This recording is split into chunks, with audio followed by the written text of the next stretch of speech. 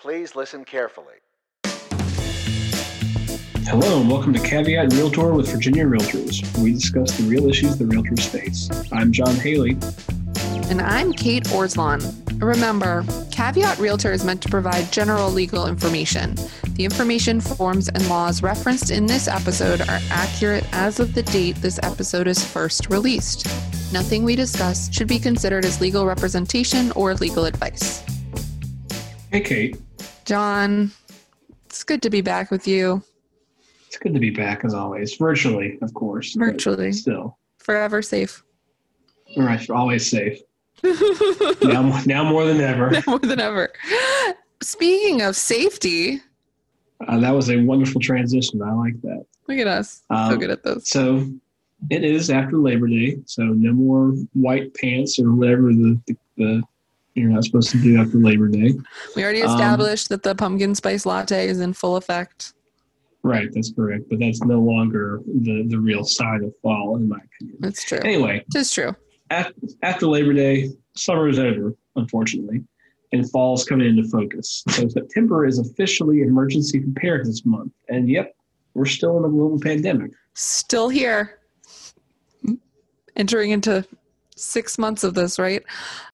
It's a good time of year to refresh your policies that affect the safety of yourself and your agents and also protect your business. Today, we're going to cover it all: natural disasters, pandemics, and general workplace emergencies.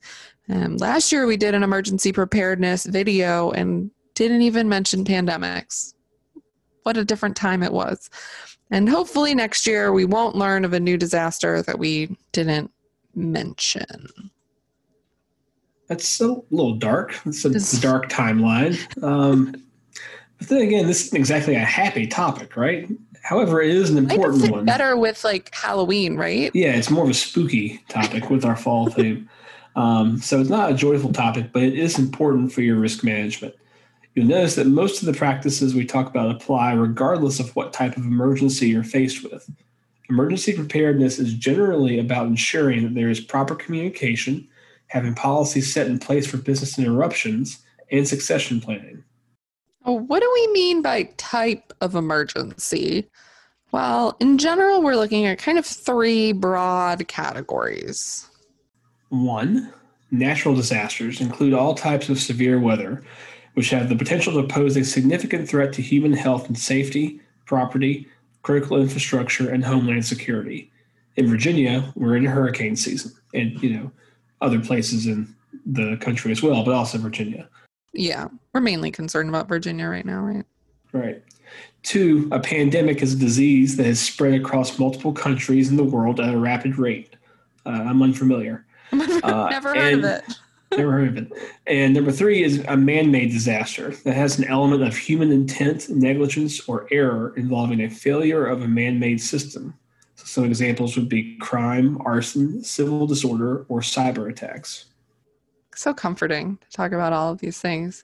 In general, no matter what type of disaster you face, you need to ensure that the safety of your agents. You also need to ensure the safety of your property, both in terms of the physical office space and the documents maintained on site. To that end, you need to have business-related policies like communication. So how are you telling agents what's happening and how agents will communicate issues to you? You also need to know what your insurance policies cover or don't cover, and how to file claims for damage. Whether you're going through property owners, renters insurance, flood insurance, car insurance, or cyber insurance, or all the insurances. All of the above. Yes, please. As the broker, you want to know where your important documents are, such as those insurance policies, and who you need to contact if the office is damaged to file a claim. In the event of flooding, there could be damage to the physical building as well as damage to the office furniture, computers, or phones if you have hardwired phones in there. Do people still have those? I don't know. We have them in our office. This is true. We do. I know that a lot of real estate offices, though, more agents are as independent contractors. They have their cell phones and are kind of in and out doing a lot of mobile work. So, fair point. You also need to have a plan for how your agents will continue to serve their clients. Deals do not automatically stop because of the weather or other types of disasters. Agents need to be trained to alert their brokers if they are unable to fulfill their obligations to their clients. They need to know who to alert and how to alert them. Yeah, so unless specified in the contract, deadlines are not automatically extended, and any type of disaster would not just stop the deadlines from running if performance is still possible. And on that note, the deadline to deposit escrow funds also does not stop, so agents need to adhere to any deposit deadlines or secure extensions in the contract to ensure that there are no escrow violations. For natural disasters, we're looking at weather-related events like hurricanes or snowstorms, things that can majorly disrupt life for many people, cause unsafe travel or road conditions, widespread power outages, and significant damage to property. Now remember, just because the office of the brokerage did not sustain damage does not mean that the agent's own home hasn't sustained damage, or it is also possible that the client is experiencing problems related to the natural disaster. Any of these could potentially cause issues with the deal if agents or parties are unable to perform in the manner set forth by the contract, whether the sales contract for the parties or the brokerage agreement for the agent. This means that agents need to check in with their clients, anyone contracted to do inspections or repairs, and secure deadline extensions if the disasters created a situation in which performance with the terms of the contract is not going to be possible in the time set forth in the contract. Disasters are often about preparation on the front end, so ensuring you have backup individuals to assume responsibility, backup methods of contact, and of course, backup copies of documents. And then controlling the ensuing damage by clear communication and cooperation. This, of course, can be easier said than done, but just emphasizes how important preparation is. Finally, you also need to ensure that your brokerage has proper succession planning in the event that one of the brokers becomes incapacitated. If there's no other broker to oversee the business, it could result in the business being wound down. And of course, let's make a special shout out to Pandemics. I don't like giving them shout outs. That seems to give them more credit than I want them to have. I don't know, just a special mention. We wanted to throw some extra spotlight on it, right? We're not like trying to build up its confidence. Seems to have no lack of confidence, but like we want to make sure we're mentioning it, drawing some attention to it. Okay, all right, I'll allow it. And because we are, as we've said, still in the pandemic, I think it's fair to say that no one was really prepared for this. So while we continue to weather this pandemic, it is as critical as ever to ensure that you have appropriate business succession planning in place to ensure business continuity in the event agents or brokers become ill with COVID-19. Again, having good communication policies in place will benefit everyone. You also must comply with all applicable laws and regulations, such as Department of Labor and Industry regulations for COVID-19 workplace safety. If you're not sure what that means, you can refer back to our August 4th episode on COVID workplace safety. As you know, with pandemics, you're dealing with workplace interruptions with high rates of absences, or even stay-at-home orders prohibiting agents from performing their job functions in person, and concerns about supply chain interruptions. While the well-being of your agents is your top concern, you also have duties to your clients to perform under the terms of your brokerage agreements. Again, the concern is ensuring business continuity to ensure that people have access to brokers and brokers can communicate with agents as the situation rapidly evolves. You'll also want to have workplace policies on sanitation, limiting exposure among agents, and how the brokerage will secure cleaning products should there be a future supply chain interruption. Some of these will be specific to the type of pandemic, but having thought of them even on a high-level scale will help you put in effective policies or designating a specific person who will be in charge of establishing more specific policies should the need arise. All right, Kate, let's take it to the legal hotline. Let's do it. There was a hurricane with a 3-day power outage and a huge tree went down in my neighborhood. I couldn't even leave my house. The deposit deadline was 2 days ago and I didn't deposit the escrow check. Am I in violation of escrow regulations? Yes.